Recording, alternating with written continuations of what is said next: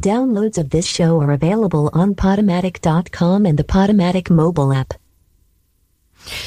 Hey, it's Dr. Lisa, and it's time for Dr. Lisa Gives a Shit. Hey, how you doing? I care.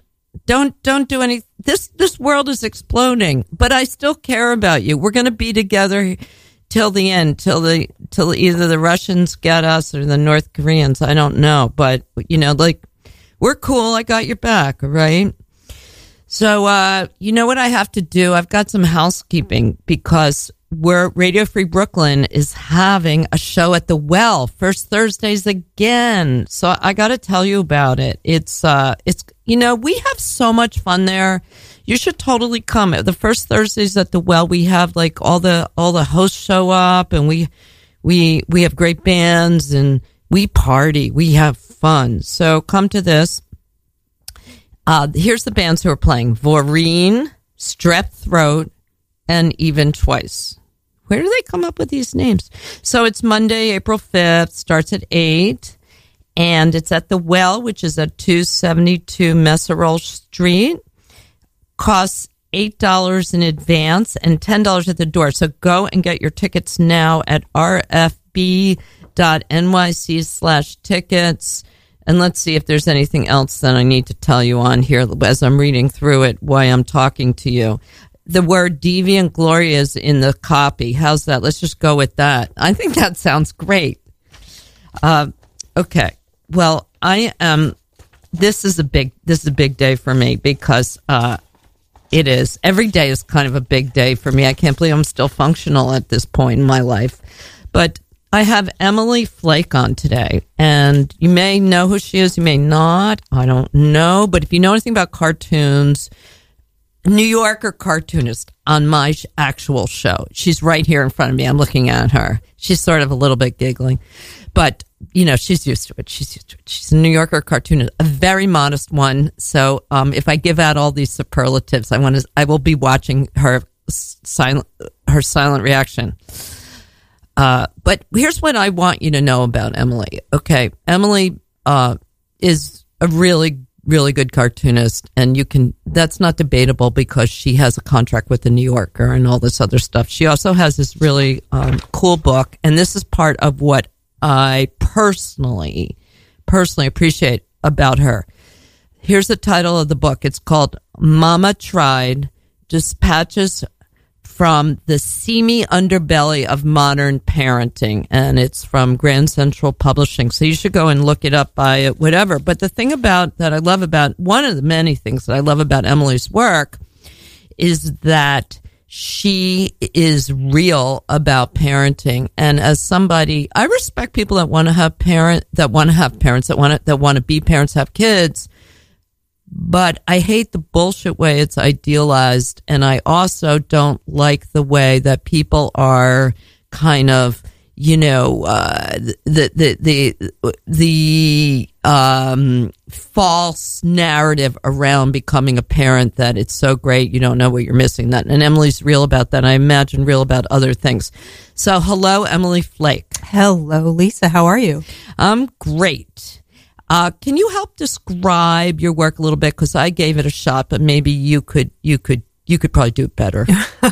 It's hard. It's hard to talk about your own work sometimes, because it feels like, I don't know, it feels braggy or yes, or the opposite of braggy. She's really modest. We got to watch out for this. I'm telling you right now. So, most of my work involves foibles. So I sort of trawl the uncomfortable places, I guess. Especially in regards to motherhood and that kind of thing. Because that's where the funny lies, I think.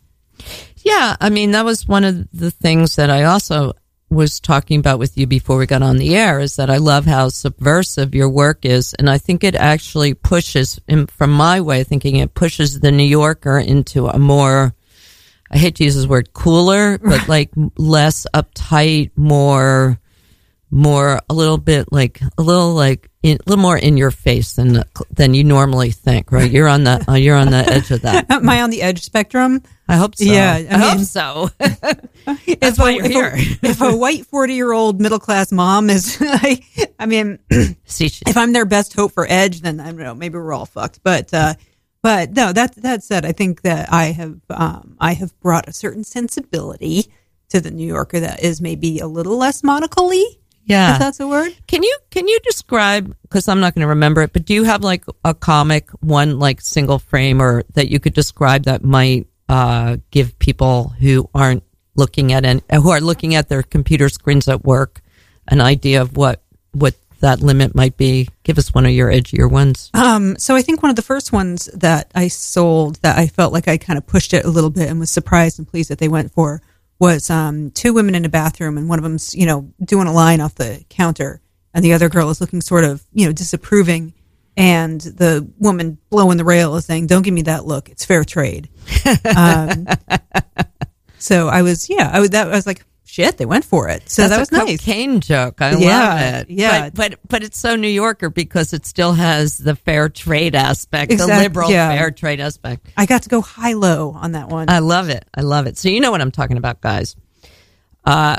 There's a lot to discuss with Emily, and we were chatting before, and we're trying to figure out. One of the things that I really appreciate about Emily is obviously, like, I am somebody, and I've talked about this before, that thinks that we're sold a bill of goods, particularly women, about parenting and stuff like that. And Emily is real about it. We were talking, and you said you knew that you always wanted to be a mother, right? Yeah, I always knew that I wanted, particularly one kid. And yeah, so that wasn't really a question. Probably when I was in high school or something like that, I was like, I'm never going to have kids. But yeah, I always felt pretty solid. What about you? Did you like? Are you an only child, or are you? No. I have an older sister. She's 4.5 years older, and she has 3 kids. Well, sort of 4. She adopted a teenager not too long ago. Well, and that's a whole other thing. That's impressive. We could spend an hour with her. Oh, could you ever? Where is she? Is she in Brooklyn? No. She lives in Spencer, Massachusetts, Bummer. which is near Too Worcester. far. Yes. Okay. But she had her first kid when she was 17. I was 13, and I was like, that looks hard. So yeah, I would. Wow. I was a fairly attenuated age to start having kids. Okay, so did you know you wanted to have kids before your sister had a kid? That's amazing that you saw that up so close. I don't think I was necessarily in the headspace to start thinking about whether or not I wanted to have kids at 13. But I will say that it definitely, by the time I started having sex, I was like, I am going on the pill. And I grew up in Connecticut, where you could basically just go to Planned Parenthood and be like, I want the pill. And they're like, here's the pill. So you had a very realistic view of parenthood, I'm imagining. Now, was your sister's pregnant at 17? Was she in high school? She had dropped out. Was it an accident? Well, it says accidental. She knew how babies were made. She actually, I'm totally telling tales out of school here. She ran away with the best friend of her boyfriend at the time to Florida, and when she came back, baby, sorry, with the baby? No, they ran away together, ran away. And then she got pregnant while they were on runaway. What do you call it when you have runaway? On the lamb? It's not a vacation. Yeah. And yeah, so that was that. Wow, that sounds tough. It was a weird time. Was that really hard on your parents? Yeah, it was hard when they didn't know where she was, Was there a huge freak out in your house at that time? I honestly remember it just being really quiet. Nobody was home. They didn't, your parents didn't have a fit, or how did they react? That's a really good question. I just remember them being worried, but we didn't discuss it as a family or anything like that. So you're not Jewish? No. Okay. I'm about as waspy as it's humanly possible to get. I think that's tough, don't you? That they didn't talk about it? That must have really affected you. Yeah, in retrospect, I guess so, because I didn't really talk to anybody about it. And I remember when my sister came back, and she told my parents that she was pregnant. My mother was furious, and my dad was really just like, "It's going to be okay. We're going to we'll help you." Blah blah blah. Bullshit, so bullshit. Yeah, Sorry, that's bullshit. I'm not buying it, Dad. Yeah, I'm sure I love you anyway, but right. But yeah, so they had differing views. But but yeah, it was, I think when you're 13 or so, you don't really have a sense of whether or not this is like a normal or an abnormal situation. No, but Yeah. I mean, At that age, I had a friend whose mom was dating a guy who didn't know she had kids. And my friend lived in the apartment with her mom, but the mom had told her to call her by her first name so that this guy didn't know. And I didn't know that she had kids. And, at 13, you're like, all right, that's cool. I'll try not to let on that that's your mom. And in retrospect, I'm like, oh my God, that is so fucked up. yeah, I'm not even saying fucked up or not. I'm Right. just saying that in many households that would have been like a big explosion. Right. And, for whatever reason, your household, I mean, it's explosion worthy and it wasn't in your household. Yeah, it was sort of a quieter explosion. And how did your sister fare? Was there ever discussion about an abortion? If there was, I wasn't privy to it. Are your parents, or is your family religious? Is it a religious thing? Or No, not particularly. did she want to have the baby? She did want to have the baby. Mm-hmm. Yeah. And so was it, how did that work out? Like, did she get married? Did she move out? What happened? So she and her boyfriend lived with us for a while. They did get married. And then they moved out, to some apartment somewhere. Mm-hmm. And then, that kind of fell apart when her son was like 2.5. And then she had a really hard, psychological time for a bit there. Yeah. I mean, because her life was super fucked up. Yeah, I think her life being super fucked up led to some breakdowny things. And yeah, that I remember being sort of like more of like I was about to say like a wet explosion than yeah, but that might have been because I was also like a little more aware when that was going on. Did you guys talk about it much? Were you close to her? We haven't. I mean, at the time. At the time we did, well, I mean, for a while there, she wasn't really able to talk about it. I mean, she kind of couldn't, like, she was really, really like out of it. So it wasn't like a thing that we could discuss per se. Directly. Couldn't talk about it directly, but this wasn't, right? Yeah. Were you worried about her? Were you afraid? Oh, yeah. Were you afraid? Yeah, I was very worried about her. What did the worry look like? What kind of things? I just didn't know if she was ever coming back. I mean, not when she ran away. I mean, when she was sort of like mentally not there anymore. It was, it was almost like she had died, but she was still alive. So did she get any help? Yeah, she spent as much time in the mental hospital as our insurance would pay for. 2 weeks. They will pay for 2 weeks. Oh, that's too bad.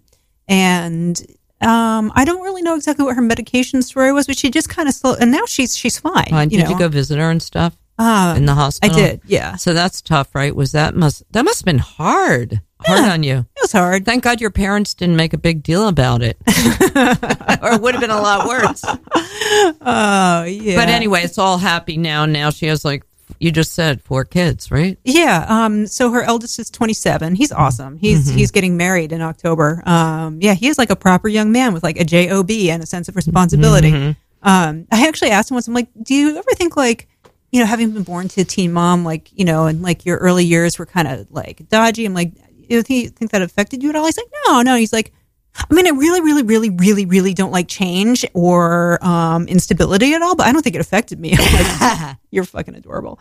I want to do a family therapy. Your family's so waspy and unmined. It could be a lot. There's a lot to work with there. There's stuff. A lot of covered, under stones. There's layers. Layers, yeah. But yeah, her other 2 are 16 and 18, and then the kid she adopted, I think, may or may not have just turned 18.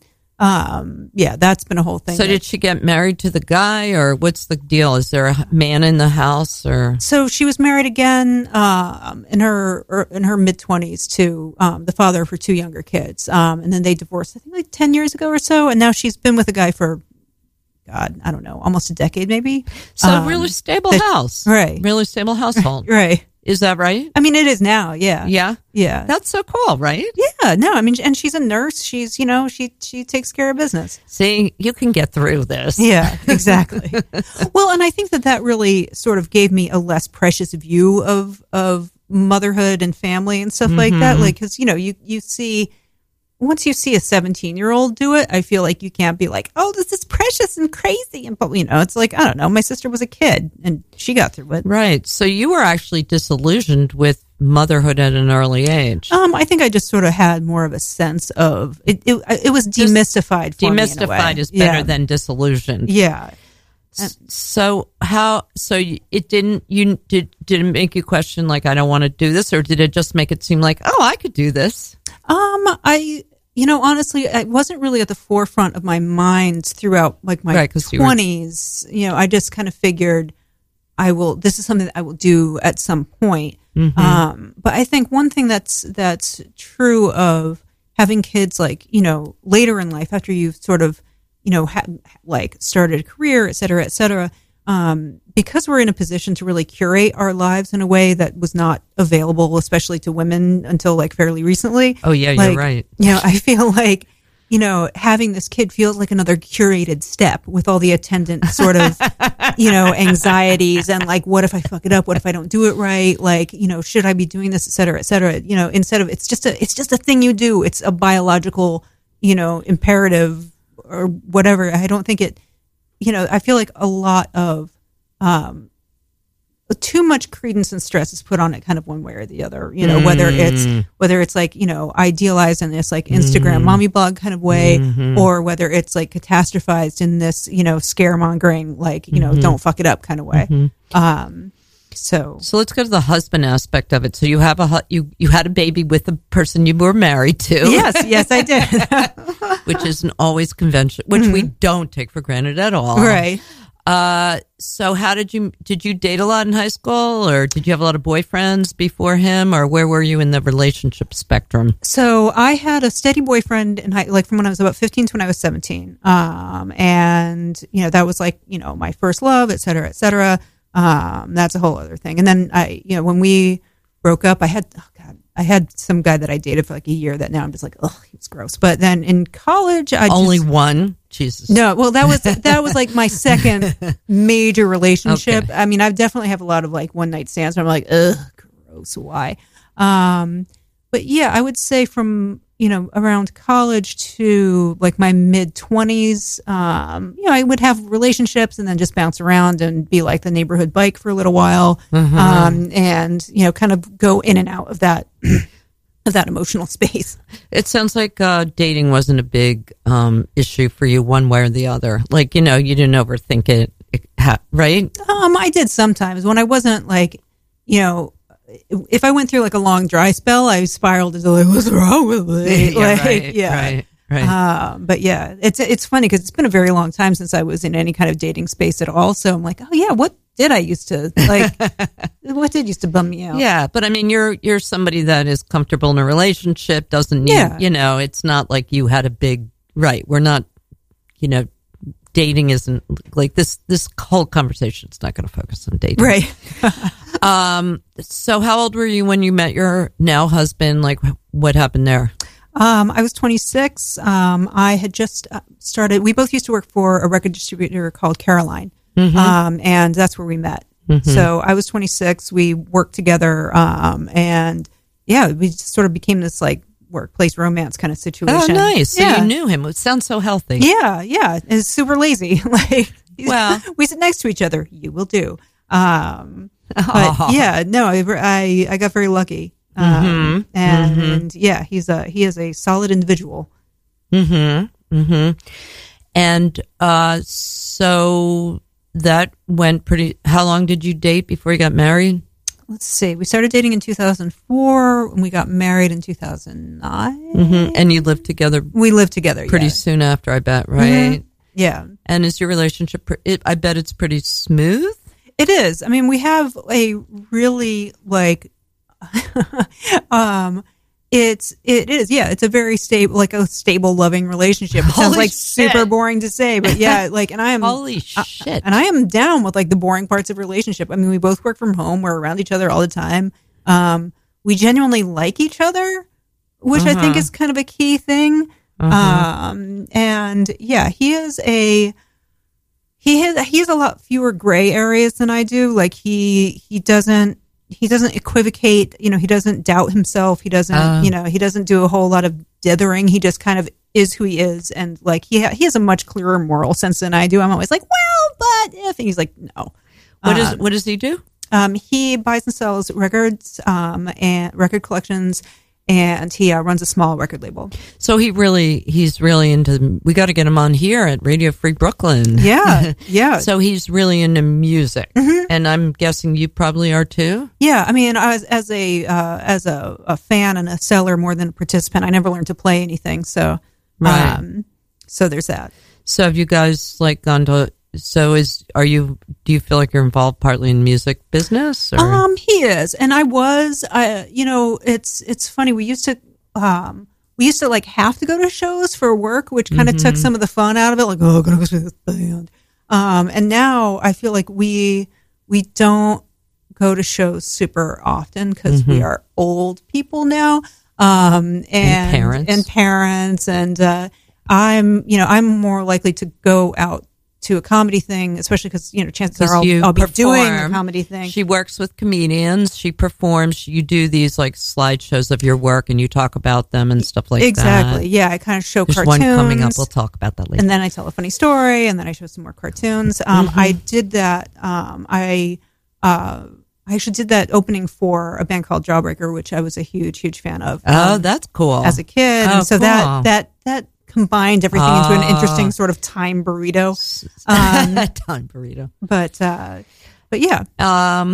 So what about like having the baby, the decision to have the baby? How's having a baby who's now a 5-year-old affected being married? Like what's your realistic take on it? Honest. No, right. No waspy crap. Right. No wasp shit. God, how am I supposed to do this without waspy crap? It really shows where your cracks are. Like the things that you fight about are going to get worse. For my husband and me, I think it's been more about time than anything else, especially since we both kind of have our own businesses essentially. Like 99.9% of our fights have been about like, I need time to work. I need time to work. I need time to work. Right. So that's really been the thing. And that gets easier and easier as she becomes like, older and more independent and all this other stuff. So no diapers. Yeah. We got that out of the way as soon as possible. I mean, I had friends who waited till their kids were like 3.5 to toilet train them. I'm like, what the fuck, man? I'm like, do you like doing this? So yeah, but, and I don't have a whole lot of compunction about like screen time. Like, fuck it. Screens raised me. So. But also the two of you are home together. Do you think that makes it easier or harder? Because are you home with the child? Yeah. Well, she's in school now. She's in school, and she was in daycare from the time she was like a small baby. So we've always had time at home without her. I think it makes it easier. It makes it easier in a lot of ways in terms of like we don't have to worry about a commute. Like we're not like coming home at 7. Have half an hour with her and then try to get her to bed. It makes we're a lot more flexible than other couples or people who have kids can be, which is really, really helpful. Yeah. So don't feel that bad. No, but there's a huge downside because you don't have corporate business health insurance and all this other stuff. You don't have like a regular paycheck. No. My income is very up and down. I'm also fucking horrible with money. I pretty much just have like my understanding of money is I have some or I have none. And my husband thankfully is the exact opposite. Like he is a frugal saver type. That's good. That's good. And you respect that. So I do. That's good. Yeah. And this might be key too. We do not, we split things down the middle, but our finances are not combined at all. Like we don't have a joint bank account. We don't have like the same credit cards. Like I have my money, he has his money. Oh, that's cool. And it's like we're responsible for coming up with half the thing. So what changed the most after you had the baby in your relationship? Good, bad, both? That's a good question. I kind of don't remember what it was like before we had the baby, honestly. Like, I started drinking a lot less just out of necessity. I do still drink, but it's a lot harder to get through the day. And also, well, you're a wasp. I'm a wasp, yeah. Yeah. And yeah, in some way, I will say, and this sounds really Pollyanna-ish of me, but like one of my greatest joys has been like watching him become like a dad. Oh, that sounds hot. Yeah, it does. This was like this was his first real experience. I don't think he had held a baby before he held his Really? own baby. You know, Really? so that's been this whole thing. And watching his delight in this person is just like, you know, everything deepens in a way that I don't know if I would have been able to anticipate. Mm-hmm. Can you tell who's going to make good parents and who isn't? Because some people are really cut out for it and some people aren't, right? Yeah. Do you think that? What do you think? I think that's true. I think that's true, although I think people surprise themselves. You know, and also sometimes the people that you think like, oh, they're going to be a fucking monster, they turn out fine. Mm-hmm. And some people who really seemed all in for it, like it's hard, like it's not.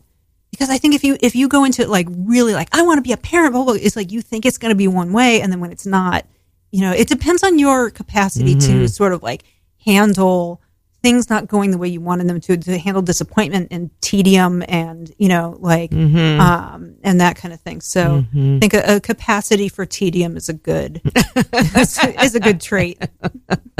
And you feel like you guys pretty much share, like you it doesn't sound like you have a lot of tension about who's carrying the burden, or no, not too much. I mean, there are times when, you know, there are definitely times when we like kind of just feel like, oh, I did this, I need a couple hours to, but we also sleep on pretty different schedules. He goes to bed much earlier and he wakes up just at like, you know, at the crack of dawn, just naturally. And I am the exact opposite. I'm often up till all night. Yeah. And I mean, I wake up earlier than I used to. If I had, you know, my natural schedule is like sleep from like 3 or 4 to like 9 or 10. But I mean, now it's more like I go to sleep around between midnight and 2, and I'm usually up by around like 7:30. Oh, okay. Yeah. So here's what I'm thinking. Here's my analysis of parenting from what I've learned from you. I think that as no surprise here, that having a solid relationship and also having the maturity and the ability to have a solid relationship with a partner is a pretty good basis for having a relationship. It turns out having a child, I think that's a big key thing. You know, people kind of, you know, down stability to a certain extent, you know, like there's that sort of feeling of is it boring? Is it tedious? Et cetera, et cetera. I feel like when I describe my marriage, it sounds like it's super dull. It's not. It's just stable. Like, right. Yeah. And people, it's cool to have a stable relationship. Yeah. But it also sounds like you had pretty realistic expectations, which it also seems like you aren't looking for. This is what I'm going to say. I'm going to say that I think your ego, your ego seems really in check. So I think that really helps, because I think a lot of times people look to their relationships and their accomplishments, including babies, to sort of shine a positive light on them. And I don't think you have that invested. I guess not. Yeah. Quite as much. Well, I think of myself as sort of like a pessimist optimist, you know, like sort of expect the worst, but be like happy with, you know, when it doesn't like turn out that way. So yeah. So that's another. I also keep our eventual death in my mind at all times. So I think that's a helpful way to think. Like none of this really matters because the grave awaits all of us. So I want to do another station. I have to do a station ID. This is another part of my job. So I already told you guys about the well, right? And I pointed out that the word strep throat is in here, Deviant Glory, old favorites, and new material from upcoming release. But go and get your tickets. Okay, get them now. Go to the Radio Free Brooklyn website because they're cheaper, and you can save $2, which you can then buy some other person a drink and maybe get to like have sex with them after. I don't know how else to sell it. Anyway, so it's Dr. Lisa from Dr. Lisa Gives a Shit. I'm having a wonderful conversation here with my guest, New Yorker cartoonist Emily Flake, who is realistic about parenting. Okay, that's all. So we had talked about, I'd asked you, Emily, you guys, if she had ever been in therapy, and she gave me this answer, which was, go ahead. Yeah, briefly, a few summers ago, I had reached a point in my life where my general sense of like self-loathing and impostoriness had sort of reached a pitch that was uncomfortable. So there was a therapist like right up the road from me that like, you know, he was actually really nice. He was a nice therapist. So I bought, and I was flush with money from having sold the book. So I blew some of that money on therapy. Oh, what a waste. And yeah, it was nice. I mean, helped you at the time. Yeah, I think so. It felt kind of nice. It always feels a little, I don't know, it feels a little weird. Like, you know, even when I go to the doctor, you know, I'm just like, this, I guess it's fine. Whatever. And I'm not trying to like be like, I'm fine. You don't have to help me. But like, it just feels weird talking about like your problems. Cause like taking yourself seriously, making yourself really important. It's the worst. Yeah. Making yourself really important. Yeah. Where does that come from? Making yourself not too important. Let me show you a picture of me at 12. Yeah, I don't know. I was a tubby and poorly socialized kid with glasses, and my last name is Flake. So you can Flake. do the math on that. I didn't think of that. Yeah. Right. So, is there anything that we could talk about today? Some free therapy, maybe. Some free therapy. Yeah. I have a lot of experience, notes, certificates. Can you write scripts? Because that's all. I do actually have scripts. Yeah. Right here. I'll show you. For real. Yeah. That's exciting. I've been trying in the worst way to get an Adderall prescription, but interesting. I'll give you one. Excellent. Thank you. Thank you. Do you like Adderall for real? You know, I actually have some that I stole out of someone's medical cabinet. Nice. See, I love that. And good luck keeping your contract at the New Yorker now. I know, seriously. No, right. Emily Flake, prescription thief. No, it's okay. And my dad has a prescription for it, and he actually like gave me some, and I have it sort of in reserve for a rainy day, but like everything I read about it, I'm like, this sounds like exactly what I need. Like it helps you focus and like quiet down the noises in your head that's like, you're terrible. You can't do anything. Well, you're not a very good pill taker if you still have them in your cabinet. But I will tell you, I mean, my business cards are literally prescription pads. They say state of insanity and whatever, but instead of state of New York. But I cannot tell you how many times people are desperate for a prescription for Adderall. Like they think they can, like there's something about Adderall. I haven't taken it, but it sounds like the great. magic bullet. You know, like I don't particularly feel like I want or need antidepressants or anything like that, or like downers seem like, I mean, my problem is I'm sleepy like all the fucking time. Xanax is like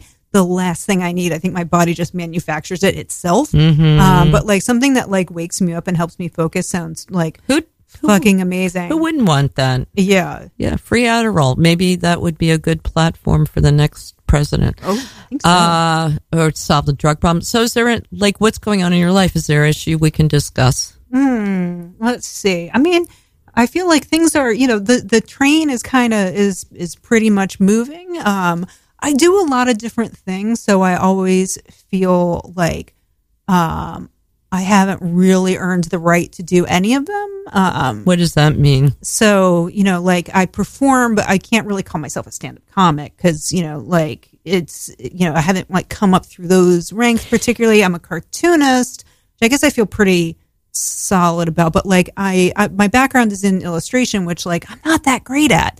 And so there's all these different things that like I've sort of like, what's the word I'm looking for? I have worn a lot of different hats without necessarily You're good at a lot like, of different things. Well, that's a nice way of putting it. You know, funnily enough, I remember telling my my high school boyfriend that I'm like, there's a lot of things in this world I want to do. I'm like, I'm pretty cool with like being like sort of a jack of all trades. I don't know if I'm going to be like a master of any of them, but like jack of all trades is fine. And he was appalled by that. He was, really? Yeah. He was just like, that's a bullshit way of thinking. He basically was like, that's a cop out.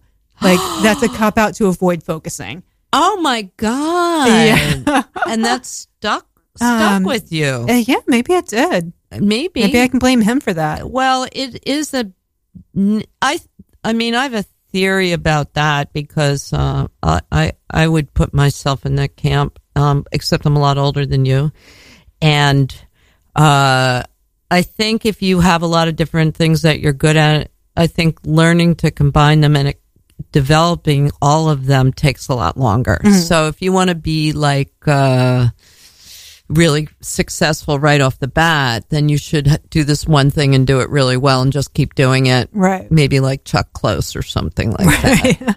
Just do that. Do those portraits forever. And that's a great, really direct way for success, but we must honor what we do. Right.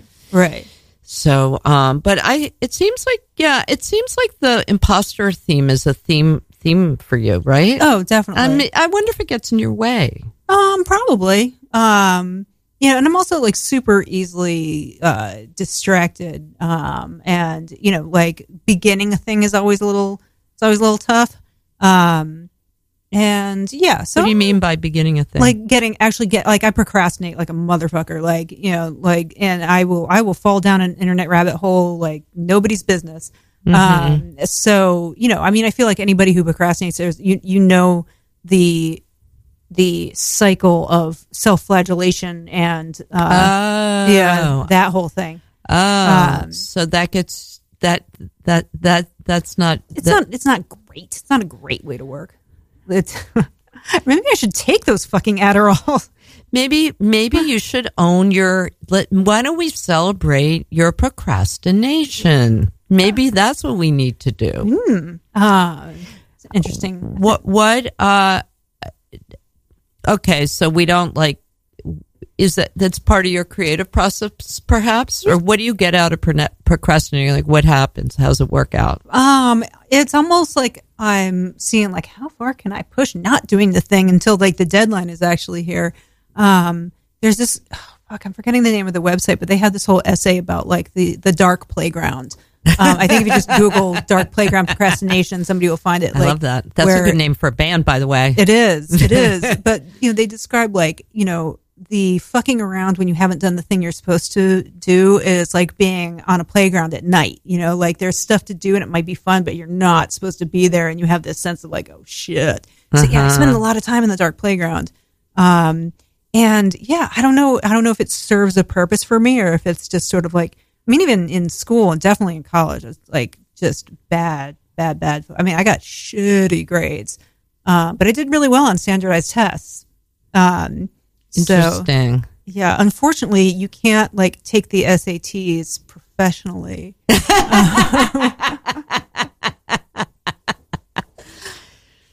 Whoa, that's a whole. There's a TV show based on that, right? Yeah, there. Seriously. Oh, you know what's sad is I actually opened up like a sample SAT not too long ago, and I opened up like the verbal ones. I'm like, this is fine. I got this. And then I opened up the math ones and I just started crying. I'm like, I don't understand what these questions mean anymore. Like, it has been so long since I did anything remotely resembling an algebra. I'm like, Well, I've heard that it's all changed now anyway from somebody. Apparently there's new math. Yeah, wait till your kids has to teach you it. Fuck.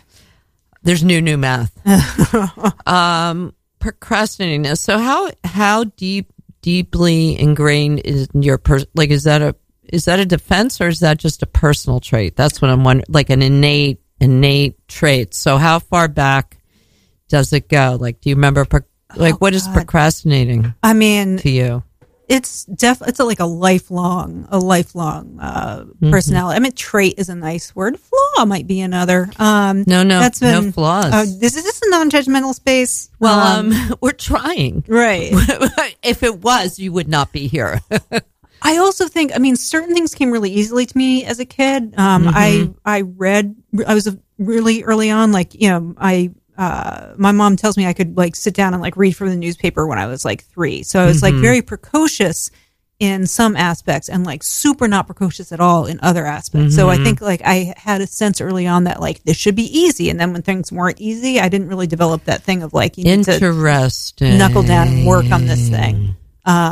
So yeah, I was never like a particularly like, I think I was probably a frustrating student because I would say things that they're like, you aren't dumb, and yet you're failing English, literally failing English. So, did you, so there were things probably when you were really little that like people were you one of those, toddlers that people were shocked by?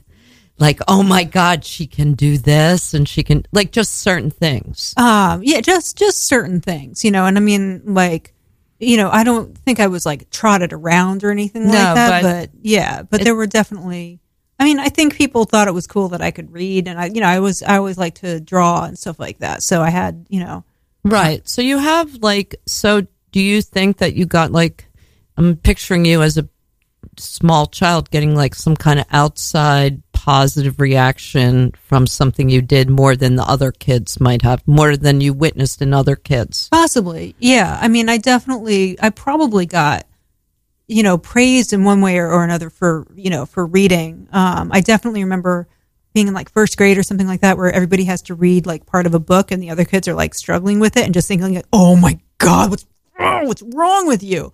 But then, you'd sit a math problem in front of me and be like, I don't know what this means. Right. So I wonder if there's something ingrained about, it sounds like it could be a double-edged sword. On one hand, you got a lot of attention for doing something that was easy for you, which could be potentially embarrassing because the other kids hate you. And then on the other hand, since you're so naturally gifted at a certain thing, why isn't everything so easy? Right.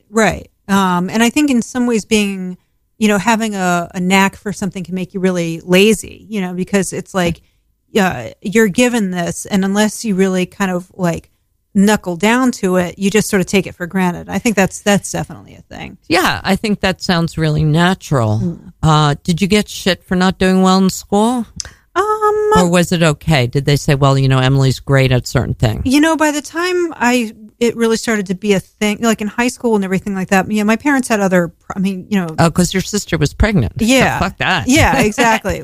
Emily's doing fine. Yeah, Emily is not pregnant. So, I never dropped out of school. I just had I don't know, I think I graduated with a 2.7 GPA or something like that. Ugh. Yeah. No, and then I went to art school, where I also did not get particularly good grades. But join the club on that. Yeah. But yeah, so I didn't, I think I never got in trouble for my grades per se. Right, right. Do you feel like that your sister, what was going on with her might have, and she's a lot older as for, growing up with her, 4.5 years, you said, right? Yeah. So do you think that, did you ever feel like you were getting, you might not have resented it, but did it happen that you got ignored or that you weren't focused on, that your sister took the bulk of the attention of your parents? You were kind of left alone a little bit. You could just procrastinate or do whatever you wanted. Yeah, I think that's fair. Although I think if you had asked me, I would have said that's good. I have my own, Right. Well, who doesn't want to have their own space? Keeps them off my back. How does your husband respond to he knows you're a procrastinator for sure, right? Yeah. I mean, that's an issue. Or it's out there. It's not, right. You're not hiding it from him. So what's his take on it? I mean, it's not like he ever yells at me about it or anything like that, because my work isn't you're getting it business. done. No, the results are there. There's no question. Yeah, we're not talking about it. Paying my half of the rent. We're not talking about the results whatsoever. We're talking about the process. Yeah. I mean, it's incomprehensible to him because he is a super focuser. So it's just not a problem he's ever had. So I think he's sort of mystified by it. Does he worry, it's a concern to you, which I understand. It has a frustration aspect to it, but is it something that he's concerned about, or is it something like, oh, Emily, yeah, she's got a problem with frustration, she's great, whatever? No, I mean, because I don't really talk to him about it that much. And, if I'm I feel bad because he's you shouldn't feel that way. Right. That's sort of the extent of his, he's but does he ever say, if you hadn't procrastinated and been on the dark web, right, the dark playground web, you could have taken what's your child's name? Augustine, right. To school? No, nothing like that. I mean, the only thing he ever gets frustrated with is if I have been unwise with my finances. If I'm can I give you the half of the rent in a couple days? He's like, Jesus Christ, why did you buy shoes? So yeah, that's the only thing he ever gets annoyed by. Okay. We have a pretty good rhythm in terms he always brings Tug to school. Tug is her nickname. So, because he's just up anyway, Right. and then we kind of switch off picking her up. So the point I'm making here is that it's clear that the only person who's being, say, hurt or disappointed or frustrated by the procrastination is you. Yeah, I think that's I think that's fair. So so it's not really, I mean, what I'm thinking about is that it seems to be fine. Your procrastination seems to be fine. Right. I'm a functional procrastaholic.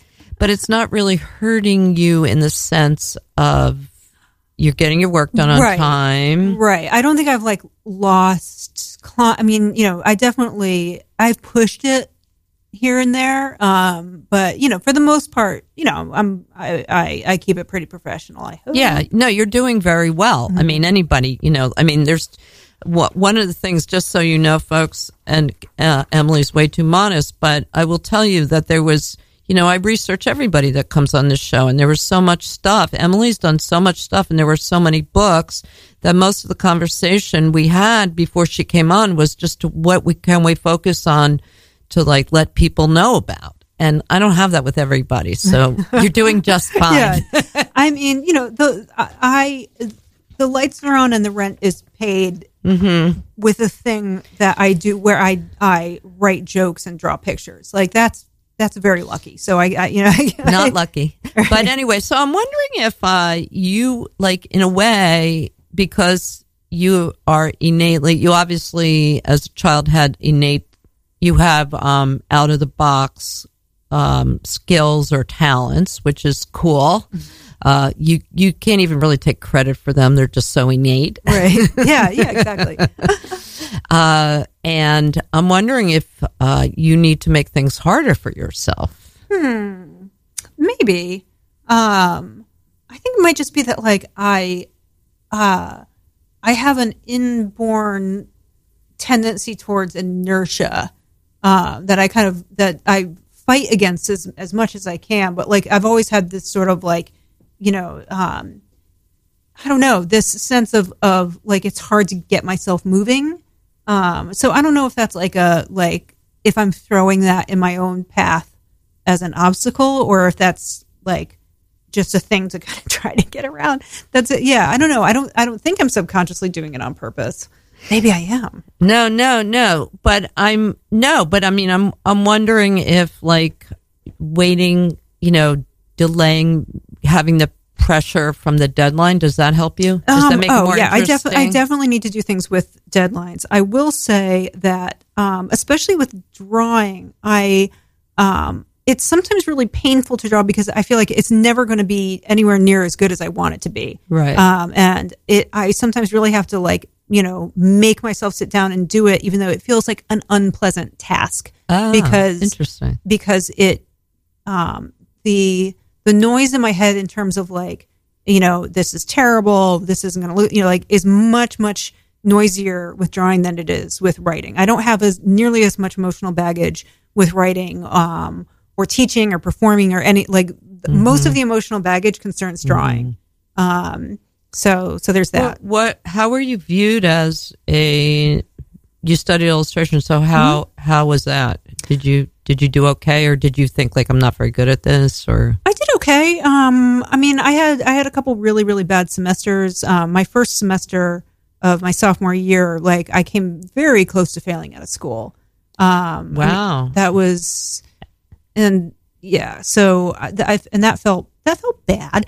Because my sister had gotten better, but then my mom had a pretty spectacular breakdown. Oh God! So there's instability in your family. Yeah. How come we haven't heard about that yet? That's right. Interesting. Really? Yeah. So that was a tough semester. But is that because of your lack of ability, or your lack of getting it done? That's, I think, a chicken and the egg kind of kind of situation. So drawing's uncomfortable for you. Yeah. And you don't love it. You don't love it.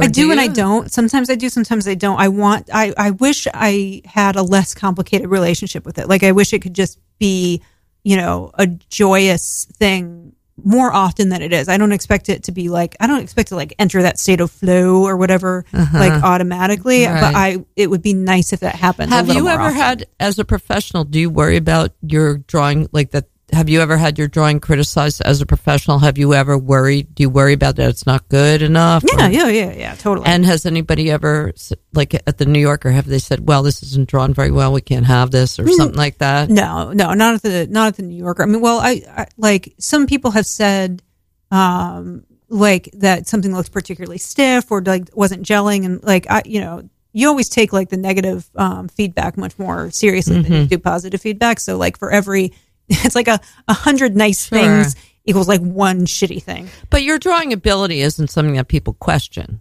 I don't know. Professionally. I mean, I guess. Of course they don't. Well, not to my face. Yes, exactly. That's exactly what I'm talking about. Right. Because it's not hurting you professionally. Like right.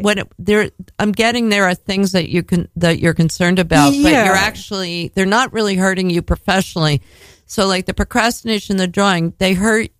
You are personally concerned about them, but like that's between you and you because it's not really hurting you out in the world. It's not an obstacle for you getting your work done. Right. I was also going to say about the time thing. I had this other thought that I think is kind of interesting to me anyway, is that most art people I know, people who are making music or art or anything like that, aren't making a living from it. So they have to carve out a certain amount of time outside where they're making their money, and then their time becomes a lot more precious because of that. And I don't know if you don't have that problem or no, I don't. I mean, I had to get more precious with my time after when I had a kid. Right, of course. And before that, I mean, let's say I was freelancing full time for she was born in 2012 for 8 years or so. Was like, because the last time I had a day job was in 2007. So, and I mean, I just remember just oceans of time that I would just piss away in a really, really depressing way. But definitely having a kid has forced me to get that shit at least a little bit together. I mean, trust me, I still find ways to fritter away, but I mean, anything that requires you to have a schedule, definitely makes you regiment it a little bit more. Right. And yeah, besides working at record distributors, I was a waitress for a while, and that was, I think, That's hard. It's hard, but in some ways, it's a really good day job to have because it doesn't require that much of your brain, your soul. You know what I mean? Right. You do it, and you have your day, and then at the end of the day, that day is over. You don't have to take it home with you in the way that you do like other jobs. Like and once you get into a groove with it, you can almost go into sort of autopilot. Yeah, I liked waitressing actually. I envy that. I don't have what it takes to do that. I'm too like neurotic or crazy or something. So I envy that ability in a way. I think it's a great way to make a living if you need to. Well, I would say like I felt like I was pretty good at it like the last time I did it, but I mean that's been a long time now. I might be terrible at it now. Who knows? I'm too old for anybody to hire. I'll say that. Well, you don't need to worry about it. So I just want to point out that like you're doing you aren't happy about I think you're being self-critical about things that no one else is being critical. It's all about you being critical to you. Right. So like chill, relax. Don't worry about it so much. Excellent. All right, good.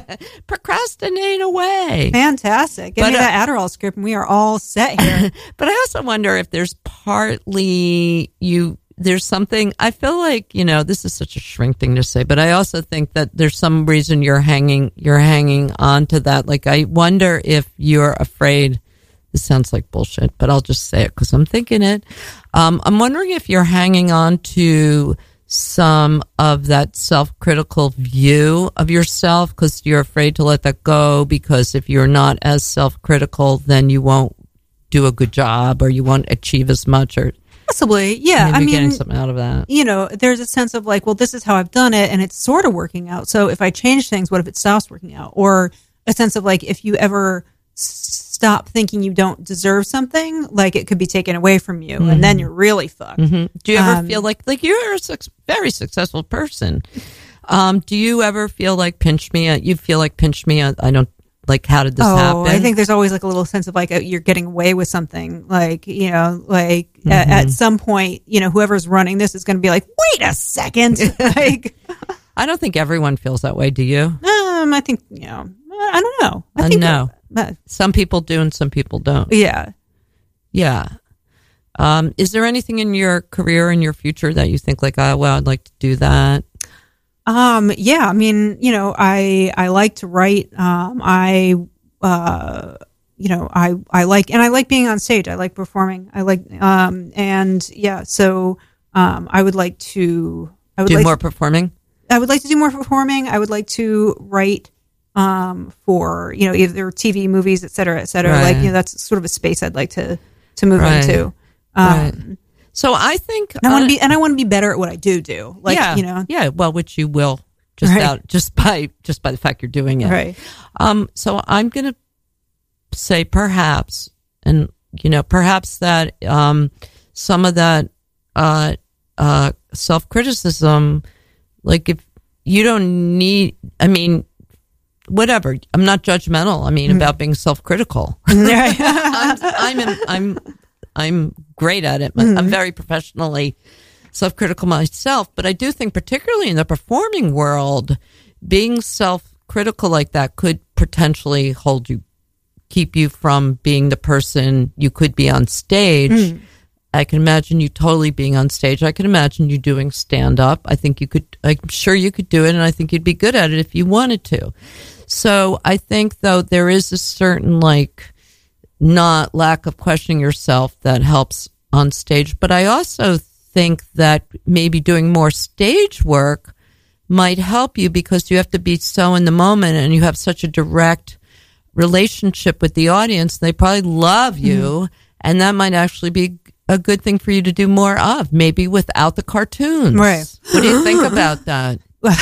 The idea of performing without my gimmick is terrifying, which probably means I should try it. And you have a lot of comedian friends. We know that already because you and Ophira have Ophira Eisenberg, folks, this big NPR comedian star, have a show at Union Hall on May 31st. You're not going to remember it by then, but they do the show. It's called Shit Show, Emily Flake and Ophira Eisenberg, about once a month. So go check it out.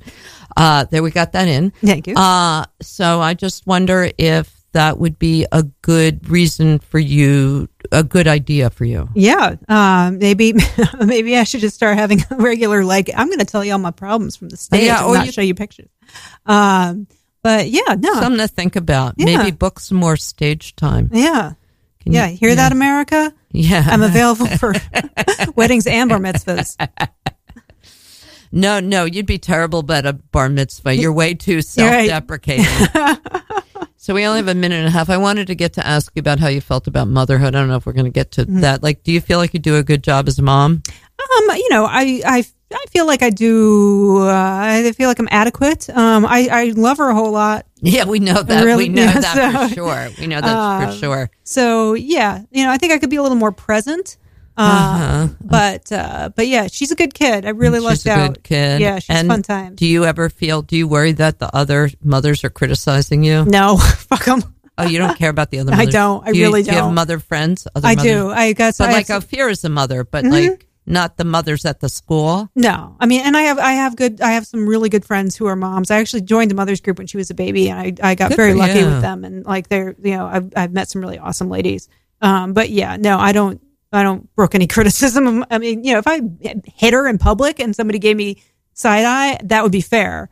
But yeah. Well, good. I'm glad that you're critical of the things that the appropriate things, which is you and no one else. Right. Try to keep it internal. It's the way of my people. Well, thanks for being here. I want to just tell people, stay tuned. It's Ilan Danziger, mixtapes. What does he do?